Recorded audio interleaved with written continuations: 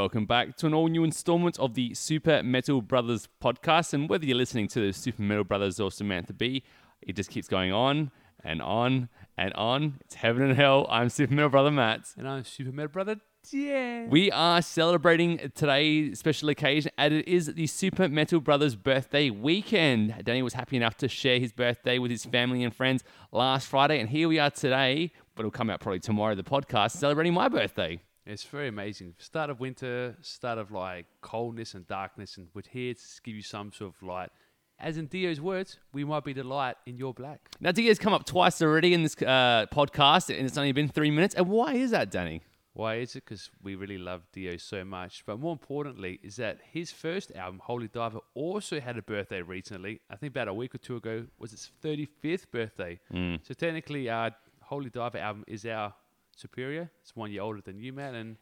And our retro review album this week, which is very important to talk about because it's one of the albums that me and Danny was pretty much growing up on. Apart from our daily dose of vitamins and minerals, this was part of our heavy metal diet and one essential for anyone growing up to be healthy and equipped with all of the things to tackle life's, whatever gets thrown at you.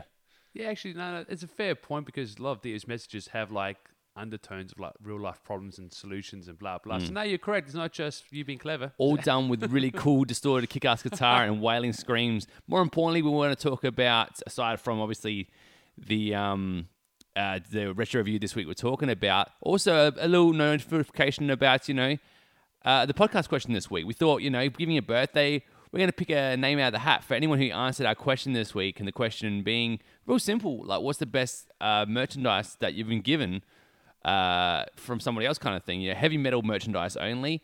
And the winner of that will pick a name out of the hat, and they get to choose the next review we do. Will it be? It's going to be next week, but it could be a retro review, can be a new album that's coming out.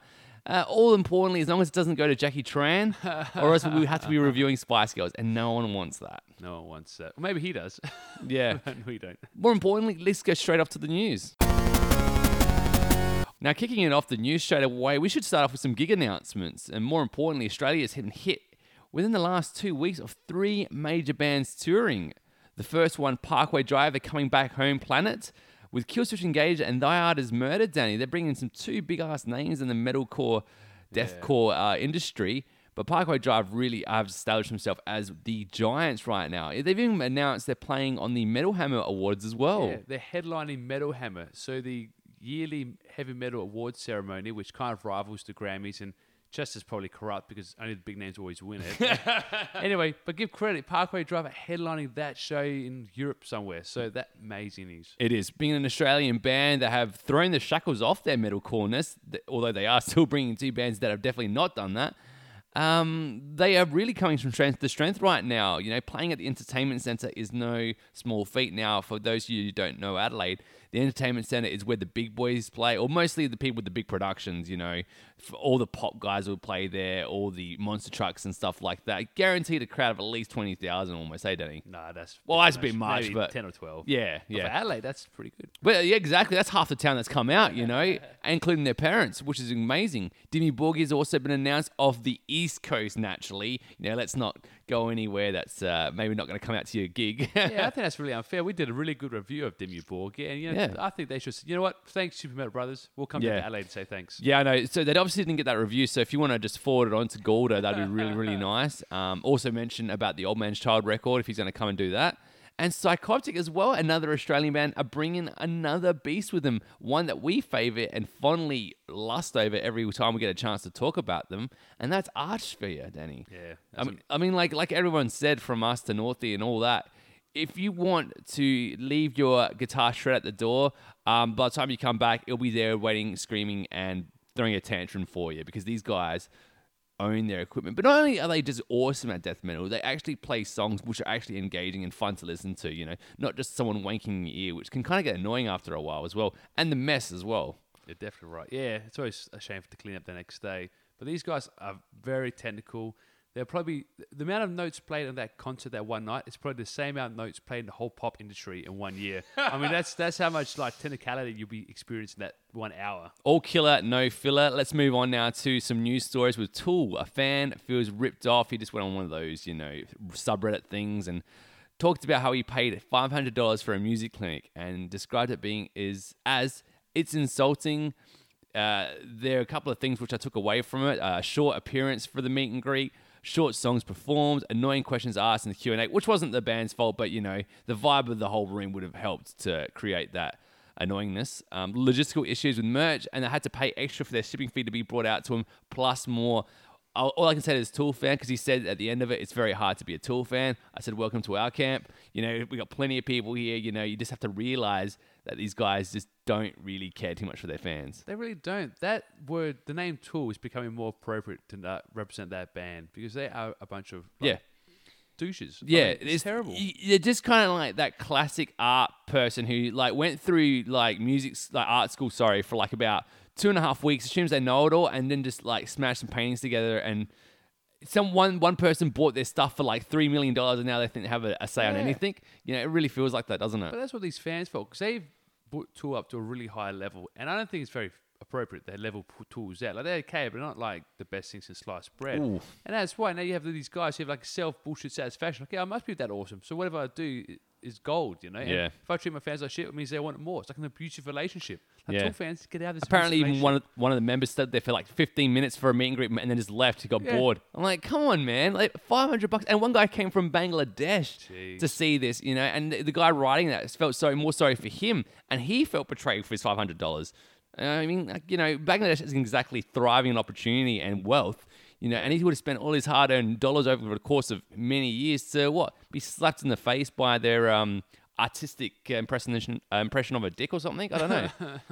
Yeah, so that's Boo Tool, and still no word when the album's finally going to come out. So way to go, Tool. Slow clap for Tool. Yeah, Facebook have announced, or the band Soilwork has announced on Facebook, that they are actually currently in the studio recording their 11th album, the follow-up of 2015 album, obviously The Ride Majestic, which I think got mixed reviews. I think now Soilwork have definitely casted off that melodic death metal sound and more going for a melodic metal feel. It's fine, you know, it's not for everybody, but it definitely has some darker elements with some more of that unusually happy kind of style, which Soilwork never really started off on that note, but they've fully embraced it now. Yeah, but they've had like numerous like band member changes. Many band member changes. Yeah, the two original guitarists, then one left, and the other one stayed, then the other one left, and the other one came back on, and then two new guitarists now. So the songwriters have definitely changed. It feels like it's a natural progression, and now that Dirk Verbulen's left, it'll be interesting to see with his clone that's come into the phase as well, and see how they go about, I guess, Danny. Yeah, that's exactly right. So, hey, we'll review it. Oh, absolutely. There's plenty more review. We want to talk about... I want to talk about quickly while we're talking about albums we want to review is our boy that plays for Symphony X, Danny. We're talking about Symphony X's own Michael Romeo.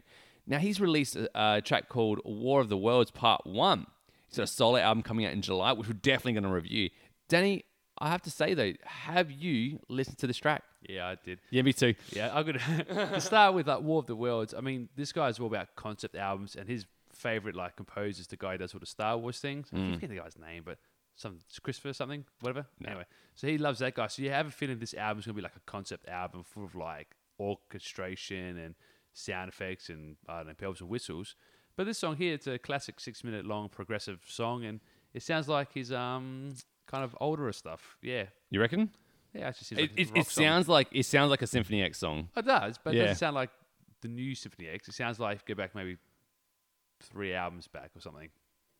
It has moments of... It has a little bit of Underworld in it. Yeah, it has a little Underworld in it, but you're right. It does feel like a Michael Romeo band with a singer who's almost to the plate of Russell Allen. But he's not bad. He's actually not too bad. He's pretty good. Yeah, that's the problem. Like, you hear the riffs and you expect to hear Russell Allen sing, and you have this other bloke, like he's saying, very competent, decent singer. Yeah, awesome singer. But just the tone is different, and that's... I would have thought he would have tried getting a screamer or something. Just try something completely different, because it's fairly safe to have someone that can obviously hit that tenor range quite consistently with a lot of power and a lot of that kind of bluesy kind of tone, I guess, as well, you know. I would have thought he'd just go straight out and just get, I don't know, someone who's got that blend, like not Mercenary, but someone like that maybe. Yeah, I get what you're saying. Maybe it is. Maybe the other songs might have a bit of more raspiness or scream to it. I don't think so. I think we're going to expect a classic album. But again, even if it is just songs that might appear on a Symphony X album, that doesn't make it a bad album. It's one of those last two Symphony X albums have been the best two albums of the last 10 years almost. So, but this might be the only song we're singing on it because he might want to do a full concept album, and it might just be one or two bits of singing. You might want to blast that guitar lead right into your face at 40,000 because the guy can shred. So, and who's gonna be sad with that? But it's weird when he's saying this is my side project when you write all the music for Symphony X, and his first song here is pretty Symphony X. Yeah. So I'm like, is Symphony X split up? You're not telling me because that would piss me off. Yeah, exactly. Creeper, the band, have announced that we want to be the next Marilyn Manson. Now, Will Gould from the band has told Loud Sound, David Bowie and Marilyn Manson didn't just make albums; they made the whole world to explore. That's not what people might expect from a punk band, and we're definitely still part of the punk rock, but it's just a way to try and recreate the depth and excitement we felt at the records we grew up loving. Bit of marketing jargon or a bit of truth to this, Danny? Yeah, probably marketing. So I heard one of their songs, and one of their songs is just like very simple, like rock with that motive screamo singing. No, not screamo, just like that really like whiny, teenage kid singing stuff. So I don't know where you can draw comparisons to David Bowie or Manson. Yeah. I mean, both of those people have a very unique style and range. So when you hear their voice, naturally their baritoneness kind of comes through.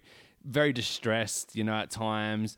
But there's a lot of creativity and a bit of unfamiliarity with their styles, So and like you said, when you hear the other guy come out, you're like, I've definitely heard this style done before, and probably a little bit better. So maybe they're going to work towards it, a little bit like a project, a bit of a D-. Maybe they can move up to a B with the performance. Maybe, who knows? Maybe these Creeper guys can make like a side project band.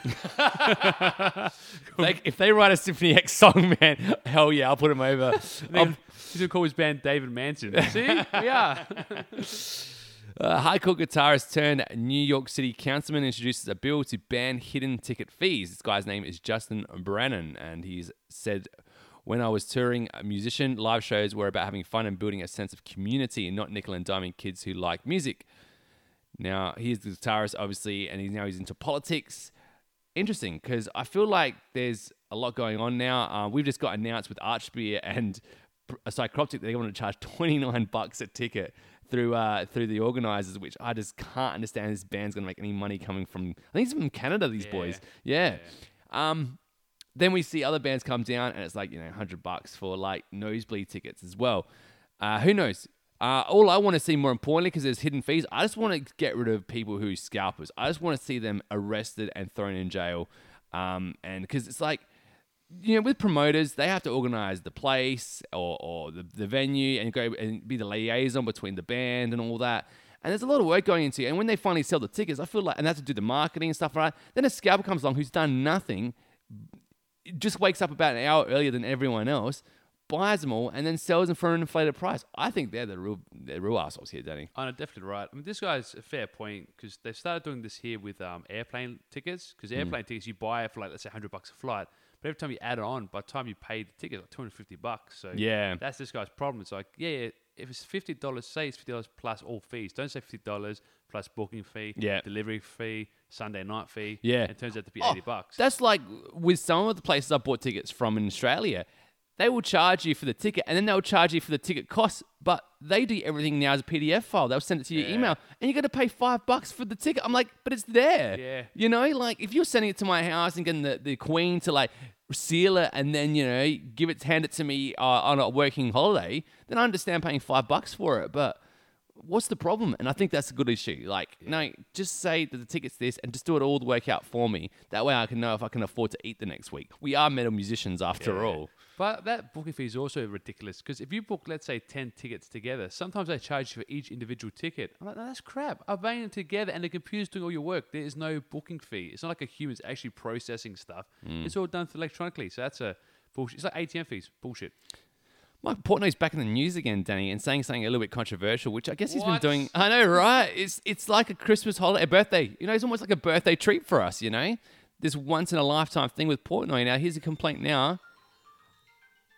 That is the Mike Portnoy alarm. Thank you for coming up. I don't want to point fingers, but a lot of prog bands are simply too boring to watch. Or he said boring to watch, he tells Metal Addicts as well. Now, he said that they're just like scientists doing a musical experiment. The band has the energy and excitement of Van Halen and with musically of Rush. It's kind of a great combination to what he wants to see and what he gets. I feel that Mark Portnoy has a point here, though, because the more harder and complicated and more notes you're going to throw in something, the more concentration you have to do it, because you're playing to a crowd at that time who wants to hear you play all those notes perfectly. Because if you're just playing, a couple of cool solos here and there, most of your fans will be like too stoned or too drunk to even notice it. But when you're playing prog metal, generally these are the people who are like, I need you to stimulate my senses, and by missing that, G flat or whatever, you're really alienating your three people that come out to your crowd, don't you? Yeah, exactly right. You don't want to upset those people, because those people, like, when they write like hate mail and hate stuff on Facebook, over technical and over precise, and to the point you can't actually understand what they're talking about. Exactly, and you can't afford to probably have your merch not bought from them because they're too smart to actually go out and buy it. They're probably stolen it anyway, because they want to save their money for who knows what, maybe magic cards or something. Now these guys are probably smart. They've create like a 3D printer. They print their own merch out. So, I don't need your shit. They print the band out to play for them. Look how good timing they are. Yeah. Well, and that's the thing. I mean, he says a lot of prog bands, and you could extend that to tech death bands. You could extend that to tech black metal bands, or tech black metal bands. Anything that's got the tech thing to it, you're pretty much going for it. I would even argue that even Dream Theater was a bit boring to see live. No one moved. No one moved. Who moved on that stage? Really? I mean, the oral experience in your ear, yeah, sure, that was like honey mustard draped across, a naked woman's body. But looking at them, it was pretty much like looking at five poles that are holding up the arena. Like, it was doing a great job doing it, but it wasn't that interesting to look at. And they all wore black. It's like, this is the most like mundane show, but technicality-wise, brilliant. But what's he expecting? These guys like shredding guitar while doing backflips on stage? Give the guys a break. Exactly. We don't see he obviously wants to see them in a circus, maybe. Just jump on a trampoline the whole time or something, those kid trampolines. Just do something. Joe Satriani has caught wind of Richie Blackmore. Now, Richie Blackmore did criticize Joe Satriani of failing to find the notes, much like ABC is failing to find comedy. It's unfortunate. This is what Joe Satriani has said. It's unfortunate when somebody you look up to has something negative to say about you. You told Blabbermouth, I get criticized on both sides of the fence for the opposite offenses, he continued. And I don't quite understand it, but then most of the time when someone has criticism, it's because they challenge and they feel that they have to strike out. So I get it, understand why he would have to say something negative. I can laugh, but it's not like I like that myself. I tend to look at the positives and other musicians and focus on that. Good point. Richie Blackmore was quite interesting to like slam another guitarist for trying to create his own sound and style. But then again, it's just it's hard because I mean we have a lot of fun ripping into bands and stuff. So I mean, Richie Blackmore wanted an honest opinion about. Someone asked him the question about Joe Satriani, and he had to give him the honest answer. And I mean, just imagine that. You hear that you looked up to and aspire to be like at one point, have all these romantic feelings on. Says basically, I it's not you, it's me. Actually, no, it's actually you. It'd suck. It'd be like being at high school over again, except that Joe Satriani would have had hair then. So yeah, that's true as well. They would have been a little bit nicer to him. Yeah, but Blackmore's comments were pretty like silly. He's like, he plays all the notes too perfectly and doesn't play anything wrong. It's like, is that really criticism, or are you saying he's very technically great? But I mean, Joe Satriani also replaced Blackmore for like half a tour. I think 93, Blackmore just like left the tour or didn't rock up one time, and Joe Satriani flew him in to finish the tour off. So he's had a bit of experience with Deep Purple. So, and it was only short, it was only a couple of months. Maybe Richie still has a bit of like annoyance about that. They found a guy so quickly to replace him. Yeah, he's like, oh wow, I'm that easily to like play my stuff. Don't hate the player, hate the Deep Purple game, the board game. I'm sure is coming out from Mattel next week. I'm thinking we move on to Billy Corgan now. He's actually said something which really made me think a bit more highly of him. A lot of people have criticised him about the lineup that he'd brought out without the original bass player and all that kind of crap. And, he's got a very much self-grandizing demeanour about him, maybe. But he said that metal doesn't get the respect it deserves. And the most important thing, you can't get that through the hipster... Oh, yeah, you can't get that through to a hipster's brain. So, like, that's the problem, is that if you're a hipster, you don't like metal, then don't be a hipster. And I think that's really important advice from Billy Corgan. Oh, yeah, hipsters don't like metal. No. They only like things which come on vinyl, even though metal came on vinyl, but they only like things which come on vinyl in like the last 2 years. Yeah. And it's from the same bands they liked before. They don't like metal because they like literally find good grievances to hate things. They're better at being hipsters than hipsters, really. Yeah, that's right. Yeah. And they do it with better music as well. Yeah, but good on them for saying metal does get respect. I think we all understand that it's just the way it is. Little darling will be riding on the horses, yeah.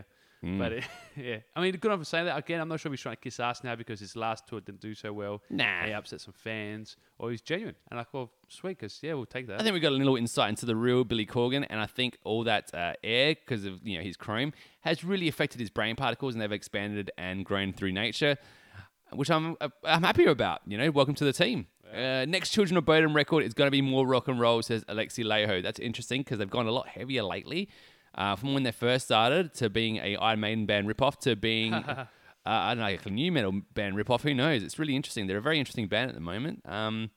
But, they also get very drunk. So I'm pretty sure this conversation that Lacey Laiho had, he might forget by next week. Oh, yeah. And, they've done some really bad things. Like that cover album they did was terrible. I bought it. I thought it was actually one of their new releases. And I realized that the back of the album was all covers. And it really felt like they were drunk. The production's terrible. Sloppy playing, all that kind of stuff, So I don't know, man. It's going to be interesting to see how they kind of bounce back with this one. If they're going to create a rock and roll vibe, are we going to get a Beatles album? It's possible. Well, has he ever done clean vocals on an album? I think always that covers album is kind of clean. He does that kind of talking, singing thing. Yeah, it's not great. I mean, you can't do rock and roll screaming. It just doesn't really marry up. All right, let's finish it off with one final announcement with Nita Strauss. Now, we talked about her a lot recently, but she's been kind of striking these balls out of the park lately with some really good insight into the heavy metal world and stuff. She has a debut album coming out, it's a solo one. It will feature one really exciting special guest. Now, the drummer's been announced. It's going to be her boyfriend. It's the guy she's sleeping with. I mean, wow, what preferential treatments to that? You're having sex with a really hot blonde chick, and you get to play on her album, probably getting paid like billions of dollars. Because, she is playing with Alice Cooper, so she should be earning the monies. Nice little apartment up there in upstate New York, I reckon. Who knows? Who cares? But who's this announcement going to be, Danny? Which guitarist? She announced it will be a guitarist. Yeah. One special guitarist. She hasn't said who, though, because she wants the attention just on herself. She doesn't want the guitarist to help sell things, blah, blah, blah. But once the album gets released and you know who the guitarist is, then how do you know your name's not selling it, all the other guitarists selling it? So it's a bit of a weird thing. And she's announced that as a special guitarist. If she really didn't want any attention or focus on it, then she shouldn't have said anything at all. Yeah. No. It should have been like, you know what? There's no surprises, no nothing coming out. It's going to be me playing and whatever. But then she throws it on you at the 11th hour. So Do you think we are expecting to see or hear certain shredder? I don't know, man. There's a lot of good shredders out there at the moment. She would have met almost all of them. Who do you think is going to be on the album, Dunning? Easy guess is Zakk Wylde. Yeah. Just because American-based and maybe similar styles, sort of. Not really, but it's kind of like the rock feel in a way. But I don't know, because it has to be a guitarist big enough that everybody knows their name and gets excited behind. Maybe she might get, was it Dave Murray from Iron Maiden? Because she used to be in the Iron Maidens. Yeah, that's right. I don't know. Yeah. You reckon Loomis will get on there, Vaughn? No, I don't think Loomis. I think it might be, man. No, I can't wait. I hope he gets on it. Styles are too different, I reckon. But maybe that's different. Maybe her new style was going to be different. But Well, he can do anything from the ballad, like in Chosen Time, for example, and then he can do songs like on Born or something. They're completely different. One's a death metal song. One's one you can get married to with your missus. Actually, you know what? If you can't get married to your missus with Born, then I think you need to find someone else because that's just not acceptable. Yeah. So with that, I guess we can move straight on to our next presentation and let's talk seriously about our podcast question of the week. This week's podcast question: what is the best heavy metal merch that you've been given, right? So basically, we wanted to know from people, it's your birthday or whatever, and someone's giving you heavy metal merch, and you're like, oh my God, and it's stuck with you all this time. I've got some stuff that I own, and Dan, I'm sure you do. But we're going to ask our fans. We're going to get through all the fans, and then after that, we're going to actually pull a name out of the Nonna's basket that she's nicely lent us. It did have pasta in it. Now it doesn't. Now it has all the names of one lucky contestant who gets to choose an album. Now we might review it. They might not like what we have to say about the album, but we'll review it nonetheless. Yeah, exactly right. We always like to get our fans involved. Again, we've had a decent turnout. A lot of people put their opinions in, so thank you very much for this. I guess we'll start from the start. That always makes sense to me. Mm-mm. First one is Amy Carson. Would probably say it's a Devin Townsend Quilf shirt. Now, Quilf means, I guess, queen I like to fornicate with. And it's a picture of, the shirt has a picture of, like, Queen Elizabeth on it. So I guess that's what that shirt means. Mm. And he usually gets some suspect looks from people when he wears it. And it's his picture for his Xbox profile as well. So very good. Steve Lehman says some band called Quario Verum stubby holder. Oh, So, yeah. man, what a genuine. Well, it was actually his artwork all over it. So I the see least now. the band could do is actually give him his work that they paid pretty much nothing for. Like, he was just nice enough to give that special band a certain artwork for almost nothing. And here you go. Here we are right now talking about it. And he's had his life. I'm sure he drinks his favorite Kool-Aid or alcoholic beverage. Cubes Ale. Cubas Ale. Good on the guy. Next one. Next is Jacob Venix, a tour shirt signed by Ed Geyer. Oh, That's very cool. good.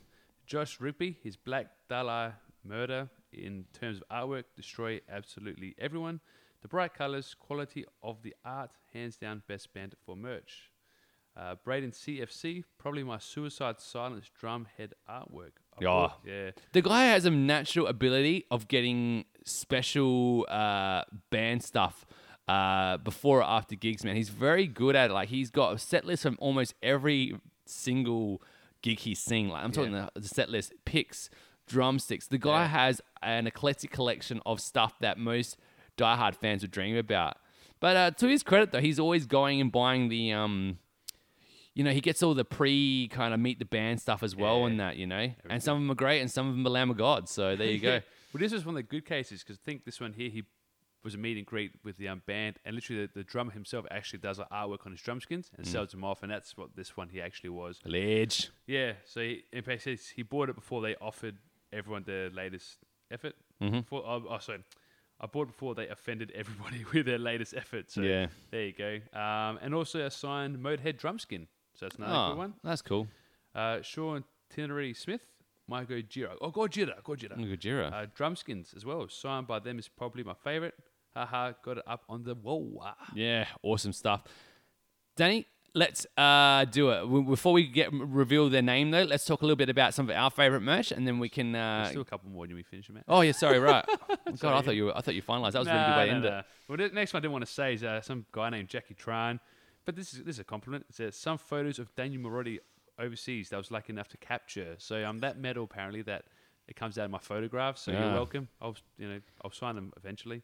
Daniel Soderblad, my custom Inferno Darkside V, of course. So very nice there. Kaya Elliott. Got quite a bit, but my signed Slipknot poster by all original members from first Aussie tour. Oh, that's a is big one. rough art.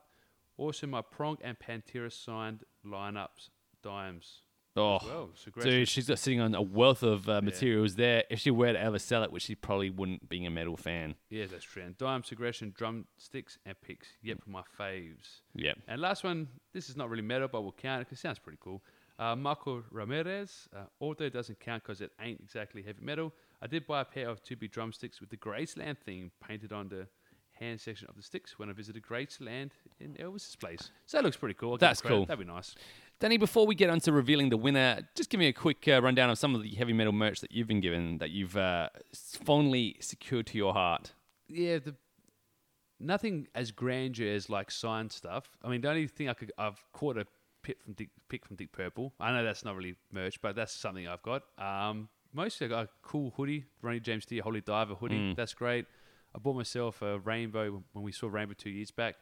I bought the rainbow Oh, that's a varsity cool jacket, I think. basket. So yeah, the baseball one. Yeah. That's awesome. So I got that. Just a cool Ronnie James Dio beer coaster, shirts, picks, beanies. As I struck beanies, I've got Oh yeah, there you go, buddy. Keep warm with that. So most stuff, mostly like clothes, nothing on a grand scale, but Symphony X Jumper's also good. Hoodie. So I love that cool stuff. 2, the gift I gave from me to me is my Old Man's Child T-shirt. It's phenomenal. I absolutely love it. I wear it only to very special occasions. So Danny, when you get married, prepare to see it again. And the best piece of heavy metal merch that I was given was a Schecter 7-string, obviously the Jess Loomis model, coming with his signature from the guy sitting across from me. It is amazing, and I still to this day don't know what I'm going to do with it.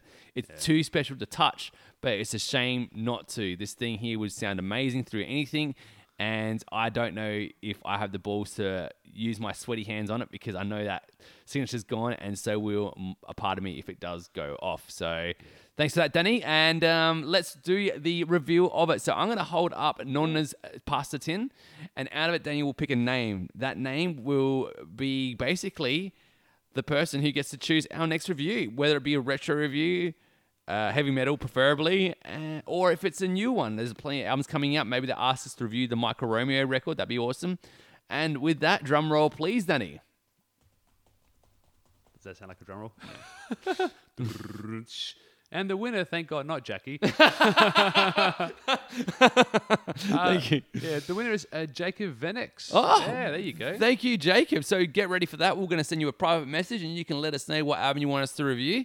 And see what our takes on it. But with that, we'll go on to our final presentation this week, and that is our album review. Real special one this week. We're talking from 1983, the record Holy Diver, the band Dio. Well, Dio, obviously, Ronnie James Dio is the man. Now, the guy is pretty much known for his work with, was it Elf, Danny? Yeah, Elf is where he first got his notoriety from. He kind of opened up for Deep Purple on a tour, and then Roger Glover and stuff liked him, and Richie Blackmore really liked him. So when Blackmore left Deep Purple, he said, "Hey, why don't I join Elf?" So he joined Elf and pretty much kicked out everybody in Elf apart from Dio, and formed Rainbow, and then got his other musicians. So that's his way of getting Dio as a singer. Then after that, Ronnie got kicked out of Rainbow, joined Sabbath, got kicked out of Sabbath, and he formed his own project. Yeah, definitely one that likes to steer his own ship. Ronnie James Dio is pretty much known for his incredible style. He has an incredible range, and the delivery and power that is pretty much unmatched, you know. Often replicated, but never duplicated, I guess is the word we want to talk about with the man. Yeah. But let's talk about the record. It was released in 1983. He just finished his first tenure with Black Sabbath, whose drummer Vinny Appice he took with him to put together his own band. The roster was completed by his former bandmate in Rainbow, Jimmy Bain, on bass, and the young guitarist Vivian Campbell. Now, interesting, the band was called Sweet Savage that Vivian Campbell was in, and for a young guitarist, I can tell you right now, pretty damn awesome. Yeah, and he came all the way from Ireland as well. So he was pretty much unknown to the American scene because Dio was based in America. Now, the album itself has pretty much been acclaimed by many of the music press, considered their most iconic album, you could say. Best work, maybe even as well. Those names were thrown around. It's definitely a staple, though, in the heavy metal genre. And I think anyone who's into that classic heavy metal sound, where it's new wave of British heavy metal or power metal or just heavy metal, you know, this is one you must have in your collection because it pretty much takes all those boxes. And before we go into it, just a couple of little notes about the mascot on the album. His name's Murray. Now, he's the demon. That features on like that album, The Last in Line and Dream Evil. Yeah, Sacred Heart, all that stuff. Yeah, all that classic stuff. And this actual song from the album, Holy Diver, features on a South Ark episode, Hooked on Monkey Phonics. Yeah. You remember that, Awesome. Danny, where it's like, are you kids ready to rock? That was the greatest. I remember seeing that like for the first time it aired on TV. I was like, oh, Dio. And I go to school the next day, I talk to everybody about it. They're like, who's Dio? What? More importantly, that he also did feature on the movie, Danny, that you were talking about before. Tenacious D. With Tenacious D, that's Pick right. of Destiny. And Go My Son and Rock, all those great little moments that he did in it. Very, very cool moment where he came to life on the poster at the back of his door. So there's a lot of respect paid to the guy. And recently, Holy Diver, the song, featured on a Hyundai car commercial break. Oh. Awesome. And Hyundai also sponsored the A-League here, the best thing that's going around right now, the only football you need to worry about. So let's move on, though, with the album. What do we think about the tracks off this album, Danny? Well, let's move off from the very first track, Stand Up and Shout. And now, what a way to launch into an album. Yeah. This track rocks, man. It's just got that very powerful, energetic, hard-hittingness about it, with Dio just going out from the swinging punches right up from the back, like just crazy. Yeah, no, it's great. And again, with Dio, what you'll find a lot in this album is the emphasis he puts on certain words and endings to really hit the passion and power behind the song. Because a lot of his songs have meaning and emotion. This song is about, be you, be the powerful individual you want to be, and just don't worry about everybody else, etc. And he sings it across that way. So a lot of the songs, the way he sings it, how he puts the emphasis on certain words, Really gets some more power and delivery across. And yeah, you're right, this is fast, jumpy, powerful, really like energetic song. It's pretty good way to start an album. Yeah, even those cheeky guitar solo at the end for some extra rock points, which is very important when you're writing a rock and roll record. You need all those staples in there as well. A great track, and one that is instantly catchy, that gets you straight into the record, which is no mucking around. None of this instrumental black metal keyboard thing for a minute 20, unless it comes into the next track, but for good reason. That's it. Holy Diver, possibly one of heavy metal's most iconic metal anthems in the 1980s, maybe even all time. It definitely deserves to be on a list. You know, it's just the track that people think when it comes to Ronnie James Dio, I'd imagine. Yeah, no, definitely right. Accent it's used throughout media. We've seen everybody knows the riff. Even guys I know who half into metal like know the riff. Killswitch Engage cover it. That's did right. a good job with it as well, I thought. Even did a film clip. Ronnie James Dio did a film clip of this song. Classic him going through a castle or a church, something with a big sword and attacking Murray type things. Like, yeah, anyway. Very manly, but it gets me. The whole track feels like a Michael Jackson Thriller thing. It feels like a whole build up, you know. And they kind of knew that this track was going to be awesome because it gives its own intro. And it's very like mysterious, you know. But when you hear that riff, it's just a headbanger, and the whole time it's just a great performance again. Once you hear it, you know what we're talking about. Rocking good time. Stand out. Great. Yeah, definitely. And even like the way that, he chucks in the solo in the middle and how he comes out of solo is very nice. Like he just like slowly builds back into the song, progresses quite nicely. So, great song. People have heard it a million times and you should hear it a million more. Yeah. Going into the track Gypsy, a very much rock and roll experience with those broken arpeggios and tasty kind of licks alongside Dio's belting nature as well. It's a shorter song, but it stands up as a strong performance. One that doesn't get as much recognition. I think it deserves, maybe overshadowed by some of the actual massive hits off the album, but it's a nice track nonetheless. Yeah, definitely right. Yeah, it's pretty much like a bluesy rock song. You can actually get that quite a bit through this album. I guess it might be Vivian Campbell's influence being from Ireland and the English sound. You can hear the like Deep Purple and Sabbath influences on the guitar playing and the riffs. So, but yeah, this is a pretty cool song. Yeah, very rocking. Caught in the middle, next track, 4 minutes 14 punching in with a showcase of different playing here. The guitar here is very impressive because there's a lot of different techniques going into it, from big chords to chugging to arpeggios, tidy soloing and more. It's a very good track from the guitarist. But a good feeling song as well. It's quite happy and a nice one. That gives a good dichotomy from the other tracks as well. Yeah, definitely right. Nice melodies in it, and chorus very nice. Well, like more slow, drawn out in the chorus to help offset it. But I think it's a quite good song. Apparently the song is based on his music producer, because the guy Angelo something, whoever his surname is always caught. He's always caught in the middle of his whole life. Apparently he's always been caught in the middle. So Dio, that's a good song. I'll write a song about you. And the interesting point is, I think if Dio wasn't on this track, it probably wouldn't be as good though as it needs to be. I really feel like you hear a Dio on these tracks and he just launches these into the stratosphere, you know. It's like, I know this song's cool, but if he wasn't on it, it'd be just a nice song, and any other vocalists on it would be like, yeah, this is a good track. Well, it has like a full 80s like pop rock feel to it, this song, and if it wasn't for Dio, you think it'd be like a Duran Duran type, maybe not that sort of stuff. But that's not even the first time that happens on the album as well, where that 80 kind of creeps its head in, you know, and not necessarily the bad parts of the 80s, but it's just, you can feel that it has that timeless 80s feel about it. A little bit like the hard wooden floorboards or like the wooden TV cabinets or just wood in general, I guess. Don't Talk to Strangers, moving into another song that has its own kind of aura about it. You know, this track itself is pretty much launching up alongside the best Rainbow and Black Sabbath songs, really, Dan, hey? Yeah, no, definitely right. And again, this is the progressive nature of Dio's songs. Like, he helped form progressive rock in a way. Yeah.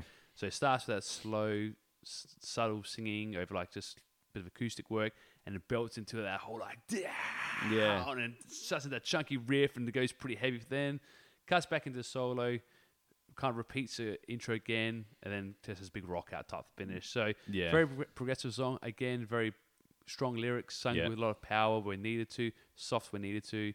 And tough riff. Yeah, that's right. Yeah, the riff, that real nice diminished riff in the verse is very tight. It feels like a song that he would have done in Black Sabbath, like Falling Off the Edge of the World, where that intro kind of really leads into something great. And it's, like you said, it's very much a concentrated effort on building and dropping the song, you know, and you kind of return to those themes.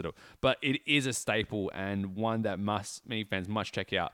Now, Going into the side 2, if we're talking about the vinyl, Yeah, back in the day. or track 6 if you haven't seen it on CD, Straight Through the Heart. Again, another tasty lick here from Campbell with the amount of conviction and technique. You know, the performances here are very strong. Feeling almost like a Rainbow song at times, though. A little bit like the happy kind of like Straight Through the Eyes or whatever, like maybe a little bit before that, sorry, I'd imagine. But the delivery is very much like a long live rock and roll approach for me. And it's very strong. Definitely. Yeah, definitely right. Again, a lot of power, a lot of emotion sung in this song. Yeah. Again, just so much conviction in everything he's done. All these songs are just like, wow, it Yeah. just keeps going. Like to hear this album live, and hear these songs sung live, like it must take a lot out of him, but Yeah. just done so well. And again, a very powerful song, you know, like again, more meaning behind it. Like in your life, you always get hit, always feel like you get hit, and always hits you straight through the heart. So again, he has his own life experiences on it. I think that's what makes these songs so strong, is that he gets his life experiences and he sings them from a place of where Yeah, the songs it's are general written. conviction because I can relate to it because it's him going through those emotions. Invisible, track 7, a very nice, or track 2 again. Oh god, it's gonna get old.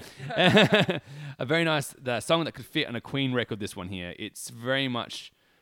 You can fit on a Queen record as very much a Dio record. You know, it's a very great song. Lots of those harmonies that are brought in from the vocals as well, with the time out of guitaring and groovy, bluesy nature as well. That was very strong around that time. A great track here, and one that definitely kind of gets lost with some of those, again, juggernaut tracks that people remember. And for some reason, they decided that they were going to be the songs that everyone would take out of this album. But a good song. No, definitely right. Guitarists just love nice little licks and things chucked in there as well. So it helps out. And yeah, good album, good song. Rainbow in the Dark, 4 minutes 15 of pure rock / pop bliss almost. You know, this is the track that almost never came about, Danny. Hey. Exactly right. This is the one that Dio wanted to take a razor blade to and cut it up. And he had told his band, I don't want this album. He thought it was too poppy and didn't think it fit on the album, which I don't agree with, because if you go back to like the early songs, like Chord in the Middle, etc., there's a little bit of like a rock pop feel to it. But this song here gets it so heavily with the synth and the danciness. You really it's a bit just different. It's just the piano, which I think he has to have the most grievance with at the start of the song, because everything else apart from that doesn't sound like Europe. I mean, that did, Yeah. but like in all honesty, everything else sounds like a Dio track. You know, it's pretty rocking. It's heavy. It's got a very sad feel about it. It's very emotive. And again, the fans have taken this song and made it one of the staples of the album. This is the thing. We've already got a bunch of 4 songs that have just pretty much become part of the heavy metal framework on one album. And this is the first Dio album. Yeah, this song, again, good enough to get its own film clip too as well. Very powerful song, sung well, a little like chanting part in the middle, like dun, dun, dun, dun. Yeah, so you can just like clap, yeah. Again, a lot of power, nice lines, guitar and singing match up very well. And to finish it off, Shame on the Night. It feels like Blackmore one night. Maybe he pre-discovered that he knew Richie Blackmore's solo efforts was going to be terrible, and it is a shame that he released it. But he beat us to it. Dio must have some precognitive abilities, and for that, he deserves to have this as his last track. Very haunting ending, actually, this song. I didn't realize how sad this one was, because I never really got into it as much. By the end of this, I kind of like, oh, that's might repeat some of those earlier songs, but Which is because when you start the album, goes back to stand and shout, yeah, that's right, I wanna exactly. do it. But it's a good track to end the album on. It's a very somber way to go out, and it's a very much it's a very striking melodies. Which the album is sad, but this particular track is very sad, so it's a good track. Yeah, but this song here, I think it pays homage to like the early like 1900s blues songs, where you say like B.B. King was singing a song and it's like a slow riff and he's singing like a pain chorus on it, and then it cuts it to the chorus, it gets a bit heavy and he sings over again, and then it strips back and he sings it like, the classic blues, the classic B.B. King stuff, where it's like a little riff and he goes, I can't. A call and response kind of thing. Yeah, you're kind of talking call about? and response type thing. But I can't remember the classic stuff he does. But it has that feel to it, which is cool. I thought it was quite a nice way. Of doing it. Yeah, I thought it was a great way of ending the track. It definitely isn't going to be like the crowd pleaser that Rainbow in the Dark and that would be, but a good way to finish the album, and definitely want you to go back to it. Now, overall, why is this album the most critically appraised album from Dio? Well, I can see why. There's, for one thing, a lot of bands couldn't get this many songs to be recognized over 3 albums, let alone 1. Yeah. I mean, you got to understand. He's got stuff like Stand Up and Shout, Holy Diver, Don't Talk to Strangers, and Rainbow in the Dark as some that would feature in like later set lists to now. And if people, the Dio disciples are playing it, they would want those 4 songs to be on their performance. I mean, it's iconic that 4 songs would make it, like you said, as the archetype of heavy metal. Yeah, and definitely first time by himself as well, like away from Dio and Sabbath. But you can hear how much Dio influenced those bands from when he was there to when he left, etc. So he really kind of formulated his own sound, and then he just had a way to like just focus on that sound. Yeah. And the thing is, it's about passion and conviction, really. And the one thing I really got is that when he was in a band, whether it would be Black Sabbath, Rainbow, or Dio, like you said, there's a certain energy and fire that he brings to it, you know. And maybe he's a perfectionist, but he's got every right to kind of go in there and assert dominance, because his reputation really much does exceed him, really. It's amazing how much he can contribute into a style and a way a song can be and be presented to people. And it's amazing. Like, these songs are just, like you said, there's a launch in people, and across the whole entire metal framework, people have to be like, yeah, this is the song, and like it. A little bit like Judas Priest almost, or maybe Iron Maiden, although I can't get behind them as much. No, you're right. I mean, Dio, he's definitely shaped the heavy metal scene, like the powerful, emotive lyrics, rocks, grooves, progressive nature and songs, bit of the fantasy element chucked in as well. So he kind of helped shape and But he's got a brilliant ear for the musicians as well. He always surrounds himself with top class quality players, you know, and these guys can all not only play their instrument but also write, and they can also do stuff to help Dio sound even better. And I mean, that doesn't need much help because, like you said, every track off this album, there's not like a point where Dio phones it in. You know, he's just like going out there and building it. And like I said, there's going to be a line or a phrase in there that really resonates with you more than others, maybe, but the performance across the whole entire record is phenomenal. And this is with the whole band. Like, they didn't have the whole thing that we have now where it's like they can cut and paste tracks. They put it onto the tape, and if they stuffed up, man, it's going to make their record sound worse, you know? And what a performance on the whole band on this album. Yeah, and this was recorded in that famously now closed Sound City studio that Dave Grohl from Foo Fighters did that documentary on type thing. So yeah, it's very bit of history there as well. But again, yeah, just this album, so many powerful songs, so much ability. Oh, it's amazing. The most important question I want to ask you before we leave this album altogether is this Dio's greatest album for Daniel Morotti? Like, we want to know, Super Metal Brother Dan, when you think of Dio, is this the album that you think everyone must own? Or is there another album that people keep glossing over in order to favor maybe a bit of nostalgia in this case? Yeah, it depends what you like. This song is probably the most rockiest album there. But then another classic one is like Dream Evil. Yeah. Because they love classic songs. But that's more melancholy to a degree. So songs, still some rocking songs there, but there's more of a sadder tone to it. This one's more like rocking and jumping around. So again, it depends what you like. But now I think this one here would have to be his best album. Overlock Up the Wolves. Oh, that wasn't great at all. Yeah. The Last in Line was cool. Last in Line, sorry. There. Yeah. But Lock Up the Wolves wasn't great. Sacred Heart was not bad either. But yeah, Holy Dive and Dream Evil, I reckon, is top 2. Cool. Yeah. That's pretty awesome. So there you go. With that, we're at the end of our Super Metal Brothers review. And in the words of Dio, Danny, don't talk to strangers, because they only bring you down. Right away, girl. And don't dream of women, because they'll also bring you down. Well, with that, we end of our podcast. Thank you guys so much for listening. If you guys want to check out more of our stuff, head over to our Facebook, facebook.com/SuperMetalBro, or obviously you're hearing us on podcasts or on iTunes as well. We've done a bunch of interviews lately with Shadowbrain and Varg as well. So if you guys want to check out any of that, you know, make sure you do. You know, we've got insights into, obviously, not only the Adelaide, but the heavy metal scene in Melbourne and across whole of Australia and all that kind of stuff. And make sure you leave us a comment if you want some review of an album, whatever. Unfortunately, though, for you, we've already got that next week's one taken up with our friend over there. So we'll be very excited to hear what he has to say. Yeah, exactly right. So keep listening. Thanks, everybody, for listening and commenting on our page. And yeah, if you're a band out there who wants to be interviewed as well, get on it. I am Super Metal Brother Matt. And I'm Super Metal Brother. We've been the Super Metal Brothers. Thank you so much for listening. I'm going to catch you next week.